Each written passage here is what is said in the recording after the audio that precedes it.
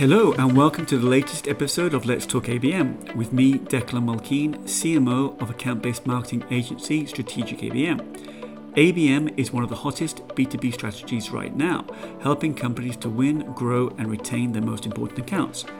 This podcast allows me to spend some time talking to account-based marketing leaders about their ABM programs and share their insights with other B2B marketers, wherever you are on your ABM journey.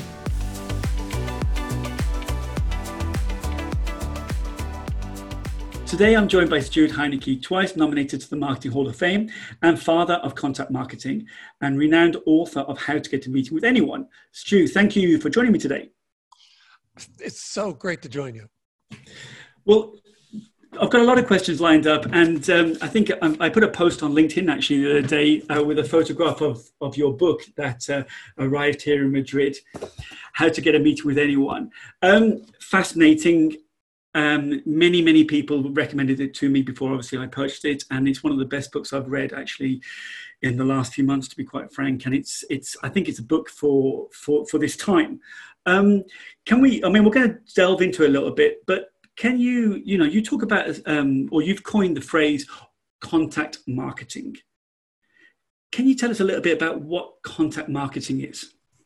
Yeah, well, it's kind of interesting. I mean, the genesis of it was, as I was writing the first of the two books, How to Get a Meeting with Anyone, I was interviewing the top sales thought leaders in the world and asking them, well, first of all, when you absolutely must break through to someone of great importance, someone who's very, very difficult to reach, how are you doing it? Like impossible to reach. How are you reaching those people? And they would share all sorts of amazing stories about what they would do to break through. But as we were talking about it, I would ask, well, by the way, this thing that we're doing, because I use my cartoons. I've been using my cartoons my whole career to break through to people I should never be able to break through to. Yeah. And so I was asking, what's this thing that we're doing? What's it called? Is there a name for it? And everyone said, no, I don't think there is one. So I had to call it something. And so I gave it the name contact marketing in the book. Contact marketing is a fusion of marketing and selling, and we use really high level creative, let's say, very, very professional, creative in many cases, to reach out to people who are of great importance. These could be top prospects or accounts, people at top accounts. And the object is to break through and create really a breakthrough in your business. So that's the essence of contact marketing. I guess the other part of it, though, is that contact marketing is really, most marketing is based on going out to large numbers of people, direct marketing and then television and digital and so on. But this is not mass marketing. This is a sniper shot to those scatter shots. What we're interested in doing is reaching the people who have the greatest ability to change the scale of either our careers or our businesses. And I think that's obviously there's a story in the book in your early career, this infamous $100 campaign. Yeah, well, I think you're talking about the one that I did, my first campaign. That's right, the one that you did to a couple of dozen VPs of New York magazines.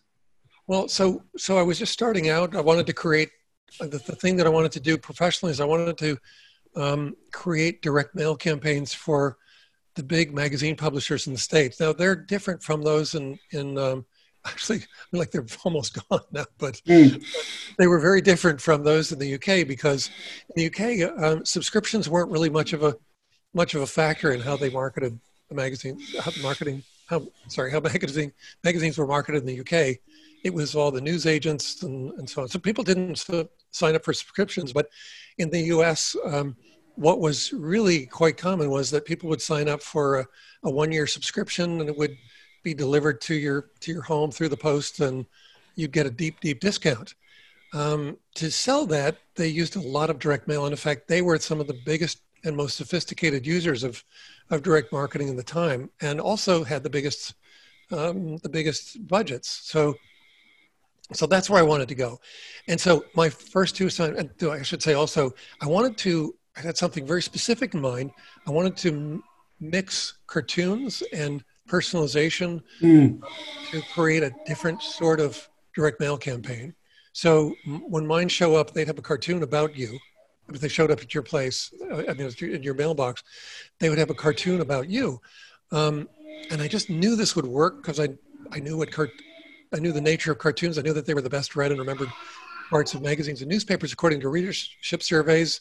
I knew that people would respond to them. So my first two assignments were for Rolling Stone and Bon Appetit magazines.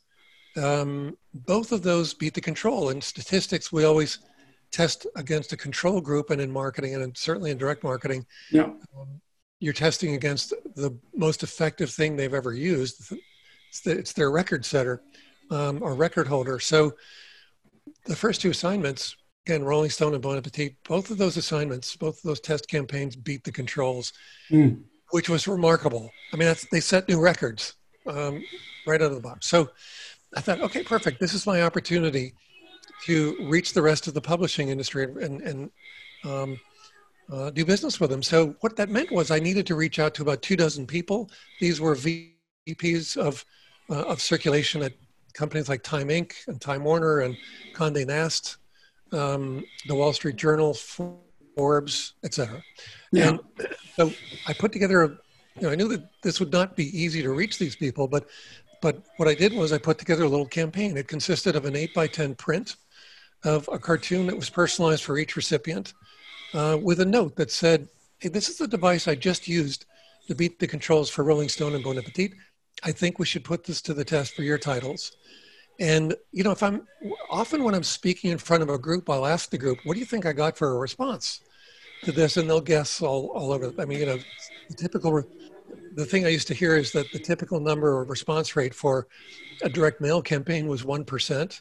There is no such number actually, but if we use that number for a moment, 1%, and if you think about, just think about click-through rates, for example, in digital, they could be thousands of a percent.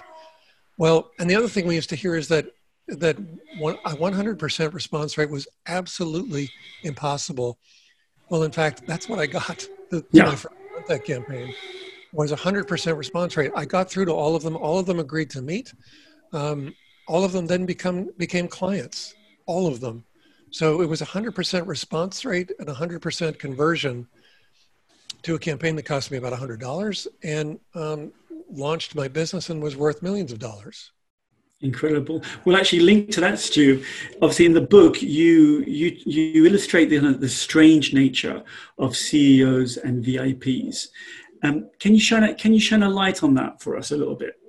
Well, I wouldn't say that they're strange at all. Actually, they're very intelligent people, really very sharp people, and they're sort of working or living in a different dimension than we are. Their lives are going much faster. Everything moves much faster, and so certainly, if you're going to reach out to someone like that, you should be very brief. If you're going to send an email, for example. Try to keep it under a dozen words, actually. And what you're then demonstrating is a respect for their time. You also think about, well, what are CEOs paid? And you hear about these ungodly amounts that they're paid. So then if you just break that down to, let's say, what is a minute of their time worth, not only in terms of their salary and bonuses, but also they're paid a fraction of what they're actually worth because they're moving a company in a direction that changes its scale, perhaps. So the scale of their efforts is far greater than the scale of their pay. But still, if you just break it down, it's probably a few $1,000s per minute, and that's just very, very valuable time. So you don't want to be approaching them with the notion that you can take all the time you need. You've got to be very, very quick. So you've got to express value very quickly. You need to know, you don't want to be calling and then asking them sort of like, what do they do? Or what are some of their biggest problems? You need to know. You need to have really done your homework. But I think ultimately, the thing that we want a contact marketing campaign to do is to introduce you in a way that has the recipient saying, oh my God, I love the way you think. Because if you do that, if you've reached out to someone that you don't know, who's very busy and very difficult to reach, and you got that reaction, you're way, way ahead of the game. And that's probably linked to, I think you mentioned when we were talking previously about, I think it was Aaron Ross from Predictable Revenue who kind of shared a story with you. Yeah, that was an interesting one. He had said to me that he he'd reached out to Mark Benioff. Now, Mark is the founder of Salesforce.com, and so a very busy guy. So he reached out to Mark Benioff, and he did exactly what I just suggested. Actually, he suggested it to me, and I think that it made sense. He made sure that his message was less than a dozen words. It was essentially, Mark, we do this. Is that of interest, or is that useful? And he got a response. He figured out what his email address is, and that's usually not very hard to do. And he got a response within 30 seconds. I thought, that's remarkable. I've got to try. It's sort of a mischief thing. I've got to try that. And so I tried it and got the same result. You can get rid. I hear salespeople complaining about the response rates to their sequences, and you've got to think about what the nature of a sequence is. It's a blast of email that goes out to a lot of people. It probably has a lot of copy. It has that little slug at the bottom that says it was sent through XYZ email service, and here's how you unsubscribe, and so on. It's not a personal bit of correspondence, and a CEO would never take the time to read something. No C-level executive, and probably most decision makers, wouldn't take the time to read something like that. And they wouldn't, the more you sent, it wouldn't work in your favor. But if you send someone an email that has very, very few words, a very simple question, and demonstrates, you don't say, I respect your time, show it, and it demonstrates that, then it really makes sense. The other thing beyond what Aaron suggested about keeping the message very, very short is to identify some times when you're most likely to get that email through to someone like Mark. He's a pretty good representative of someone who's very difficult to reach, but someone who could change your life. Yeah. If he became a client. So one of the things that had been suggested by Mark Hunter actually was to send emails either early Saturday morning, or Sunday evening, 6 or 7-ish. And the reason he suggested that is because there is no gatekeeper. I hate calling them gatekeepers, but anyway, there's no one watching or filtering the email. They're looking at their email account directly. And Saturday mornings early, they will check in just to see what's happening before they start their weekend. And Sunday evening, it's a different time in their weekend when they're saying, okay, what am I doing this week? And so they're at their computers, and they're already working. So you can get responses just based on timing. Yeah. And I mean, the whole kind of concept of context, relevance, and timing obviously is key in any approach, really. You talk about a VIP makeover. Now, are you referring to how we as individuals who are looking to prospect should undergo some form of VIP makeover? Well, I do think that we can be doing things to have more gravitas, I suppose. They can be a lot of things. One of the great things that you can do is get involved with a charity, and if by being involved in a charity, you can then reach out to someone, and you may have a connection in common actually through the charity. I think that's a good one. I'll tell you, being a Wall Street Journal cartoonist is a big one for me, because when I call people and if I'm introducing myself, part of the VIP makeover is creating a VIP statement. So again, a dozen words, a dozen seems to be a theme here, but a dozen words or less. How do you introduce yourself? And so I go over a little bit, but if I say, hi, I'm one of the Wall Street Journal cartoonists, and I'm sending a print of a cartoon, of one of my cartoons, and it's about your boss, well, that's a great way to introduce myself to an executive assistant. And I will get a great I do get a great reaction out of that. Usually it's, what, really? So that opens the door. And you want to have these things about you that cause people to become, well, just sort of to arrest their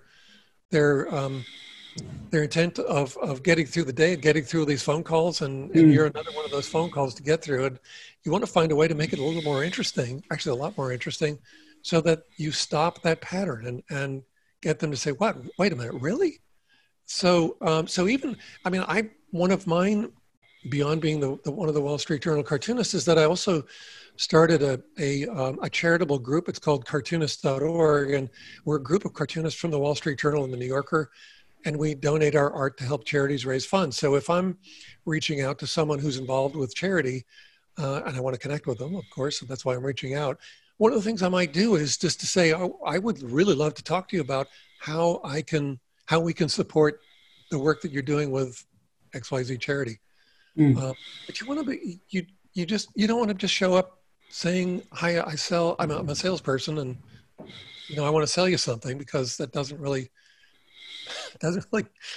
convey a lot of value. And you want to be doing that. It's part of that value is just, who are you as a person? Yeah, and I think particularly, as you were saying, if you're targeting VPs and CEOs and the kind of whole C-suite, you need to get personal, really, and you need to give them a very, very good reason why they should be even, as you said, talking to you, engaging with you, listening to you, and building some form of rapport around some kind of shared or common interest is key, really. I thought it might be interesting to share this with you. I was, Alex Oley, who's obviously one of the co-founders at ReachDesk, you know him very well.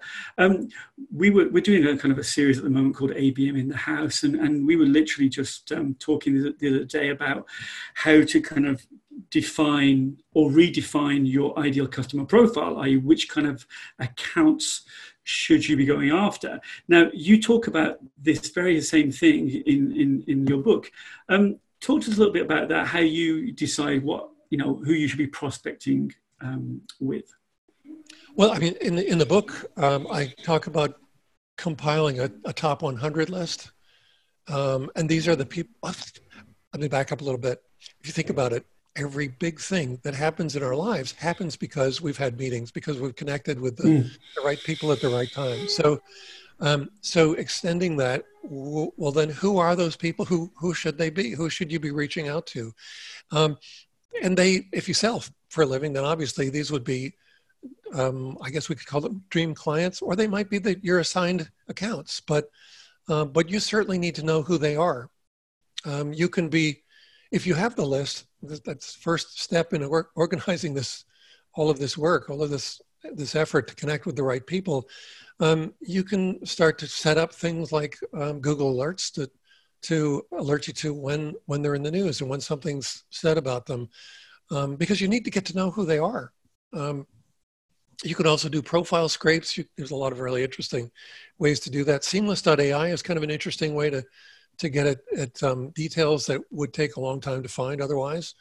But you really want to get to know. I mean, this is an audience of people who can change everything in your life. So get to know who they are, what they're interested in, what are they talking about, and find ways to reach out to them. And, what I'm describing actually is the basis of deep personalization as opposed to wide personalization. So wide personalization is what I've used in all of those big direct marketing campaigns. I mean, when we were doing direct mail campaigns, let's say for Forbes, and assuming my campaign was the new control, well, that would go out to a couple million people at a time. And all we needed to, and of course, there's personalization in the cartoon. I mean, that's why mine became controls, is because the personalized cartoon element was so successful. Well, that's a great example of wide personalization. All we needed is the correct spelling of their first and last name, and of course, a correct address. And then we could make a very personalized experience right on the outer envelope or the face of the mailing. But deep personalization came about when, I guess as a result of social media and the internet. In both instances, we're able to get a lot more information. I mean, we can go to people's profiles and get their pictures and do really interesting things with their pictures. If we wanted to create let's say a card to reach out to them, you can use their picture as the art for the card. But you also get a chance to just understand who they are and what they're really interested in and what they're talking about and what they're thinking, almost what they're thinking about. In fact, there's another, AI is really interesting in the way that it's becoming part of the selling process. And so I can't, there's another AI platform that, it's called Ensable. And it'll watch for buying signs. And then it will alert you to who's actually looking to buy what you sell, especially in the technology sector. There are really interesting things out there that help you create really, really relevant outreach. And so deep personalization is about using profile scrapes to then craft a very individualized, usually it's a gift, but some form of approach that is tied to what you know about the person. I mean, they could just have a dog named Uncle Bob, and you could send them something. I mean, my cartoons would be, I could send them a cartoon about Uncle Bob pretty easily, and they'd be thrilled with it. But there are so many other examples of people saying they discovered that someone is really interested in falconry. Then you send a falconry glove, just as a gift, or a personalized apron because they're really interested in cooking and family or something like that, or maybe cooking and technology. I'm actually talking about actual campaigns that people have done that they've sent the gift out and they've gotten through when no one else was able to get through to them from their company or from their sales team. They get through because they've tapped into something that's very, very important to them. So those are those two forms of personalization, deep and wide. Yeah, those two actual examples, I picked up on those in your book actually, which I think it was somebody wrote into you to kind of thank you for your book, and they talked about a couple of examples, and one you mentioned one about the apron, and I think it was an Arthur C. Clarke quote. Yes. That they had embroidered on the apron. And as you said, this kind of scraping, or it sounds a little bit ominous, but just obviously, using publicly available data to know what people like and don't like. And the example of the falconry and the falconry glove, that must have been very special. I know that with our own agency, we've done very similar things. And, one contact that we were looking to engage with, who was a very senior contact, we kind of found out that they were a great kind of, netball, which is kind of like basketball lover. And we sent them some personalized shoes, and they absolutely loved it, and they became a client. So it's those kind of, as you said, those kind of personal human touches that go beyond the kind of the classic kind of merchandise, the swag, the kind of the books, the pens, the iPad or whatever, I think all of our desks are covered with all kinds of paraphernalia and merchandise that we've received from various events. Well, just a quick one actually. So in your book, you go into great detail about how to run a contact campaign, right? And obviously there is immense detail about it, and it goes into each step. But can you just give us a flavour of how you see a campaign running? Well, man, there are just so many ways, so many different approaches. But I'm trying to think how I would like to answer that, because I could explain how we use cartoons. It's just a really, really quick explanation of that. But I don't got to say, I mean, I talk about cartoons a lot, but there's so many. And another one that's just one of my personal favorites is visual metaphors. I just love them. I think they're amazing. I'm going to show you something. I know that this is an audio, but what I'm showing is an ultra realistic coffee spill. The cup, it's a paper cup, coffee cup, but it's been custom made so that the person's logo and their contact information is on there. Actually, the marketer's logo and contact information is on there. So this is actually a drop-off device. This is a device that is used when they just drop in and they're visiting. They're just going to stop in on somebody's office and ask if they're there. And usually they're not. The response is, of course not. The receptionist is not going to let you through. So, okay, great. I just wanted to leave this. And this changes everything. They will sometimes be saying, wait, hang on a second. Let me see if he's in after all. It's interesting. It's a device. It's just this this device of it's a fascination. It's something that someone will get, and they will never throw it away. They'll keep it on their desk because everyone else, it'll look like something you got from a joke shop. Actually, it's so realistic. It does look like you spilled your coffee.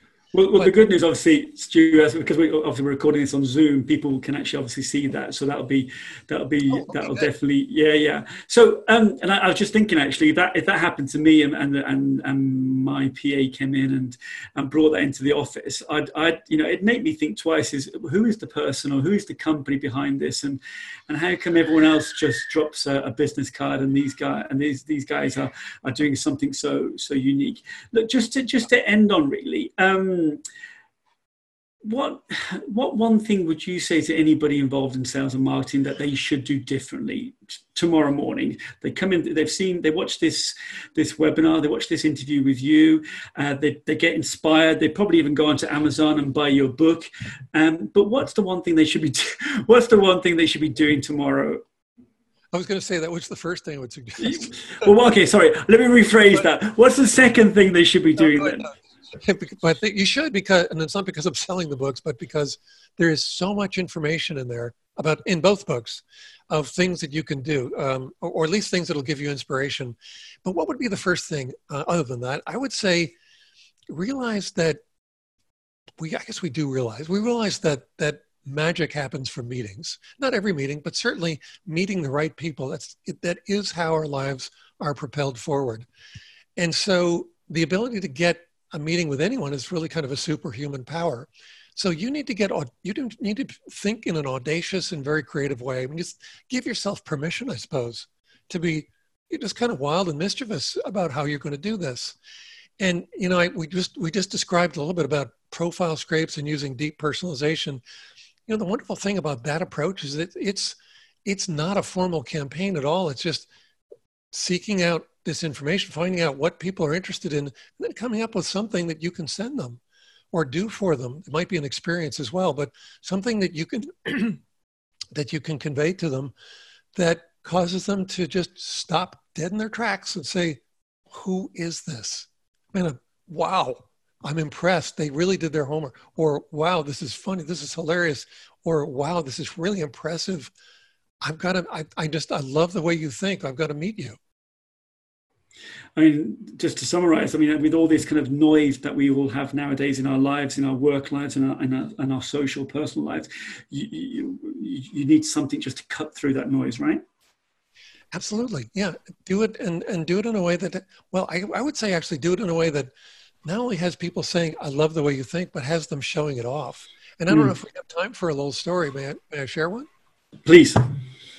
So there's one of the most interesting, I wrote about in Get the Meeting, my most recent book, I wrote about we need a replacement for business cards because business cards, they're not following the right strategy anymore. They're seeking to make us look important and impressive. And, so there's sort of an arms race of using thicker stock or sandwiched paper stock or debossing, embossing, foil stamping, etched metal, etc. But it all follows a strategy that doesn't really make a lot of sense. I think pocket campaigns do. It looks like you're pulling out a business card, but what you're really pulling out is an involvement device that leads to to visiting a website or a web page that sets a pixel and sets in motion a digital persistence campaign. Well, so one of the inspirations was someone who had a card made out of this, just a bit of sheet rubber. So the thing is that the rubber was stretched on a jig, and then the fellow's contact information was printed on it. And once it dried and cured, they take it off the jig, and now all of that information was squeezed together on this floppy little rubber card.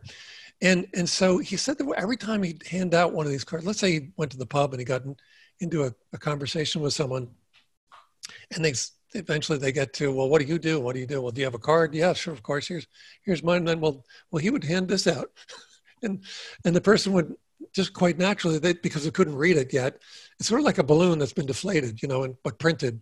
So they stretch it to read it, and it reveals it's Paul Nielsen's card. He's a fitness trainer, and guess what? He already has you exercising, right? So people would they'd get so excited about it that they'd say, "Gosh, can I keep this?" Yeah, of course, it's my business card. So they'd take it to their office, or they just take it around with them, and they'd show it around because they got such a kick out of it. And every time they'd show it, the person would start to stretch it, and they'd say, "Look at that! He's a fitness trainer, and he already has you exercising." Well, this is also a visual metaphor, or a metaphor for sort of the fun approach that Paul takes to working out, which is important because, it should be fun. And he said that every time he handed one of those out, he would get 3 or 4 new clients. So he gave one out. If that one person became a client, if that happened every time, what he would be getting is a 100% response to that pocket campaign. But he was getting 3 or 4. What's happening with that? People were so excited about it. They were so enamored with it that they were showing it off. Yeah. And the people that they were showing it to were also responding to the campaign. That's remarkable. That's I would say that's contact marketing in a nutshell. That's a great way to end this this interview, this chat. Stu, it's been an absolute pleasure talking to you, and thank you so much for sharing all these great stories today. Thank you, Declan. What a pleasure to join you. If you enjoyed this episode of Let's Talk ABM, be sure to subscribe so you're notified when a new episode is posted. Feel free to rate and review this podcast. Thanks so much for listening.